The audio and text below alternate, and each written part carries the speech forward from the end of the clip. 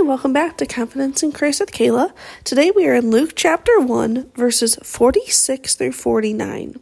Now, this is part of Mary's song. So Mary, the mother of Jesus, had just been visited by the angel, and she was made pregnant, and then she runs to visit Elizabeth in a nearby town who is she's related to, and the baby inside of Elizabeth jumps, and that is actually John the Baptist.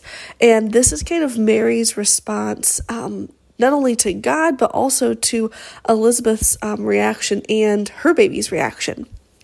It says, "And Mary said, 'My soul glorifies the Lord, and my spirit rejoices in God my Savior, for he has been mindful of the humble state of his servant. From now on all generations will call me blessed, for the Mighty One has done great things for me. Holy is his name.'" And we're going to finish the rest of it here in the next day or so.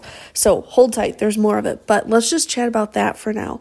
I think it's so cool, one, that as soon as Mary found out that she was carrying the Messiah, that she ran to Elizabeth. I mean, who knows what was going through her head? But then after Elizabeth confirms, because after God does something in our lives, don't we want it confirmed in some way, whether it's a sign or just something? And this was big, this was the biggest thing ever. And here Mary goes, I'm assuming, to just talk to Elizabeth and be like, can you believe what's happening? Do you think this is true? We can just put all these different questions in Mary's mouth, but we know that she went to Elizabeth to kind of seek some kind of confirmation. And Elizabeth's answer was exactly what God wanted it to be. She was like, you are for sure carrying the Messiah. And then Mary has this beautiful song. And I love that it is in scripture as a song, because how can you not just have your heart leap with joy as the Holy Spirit fills you in this way?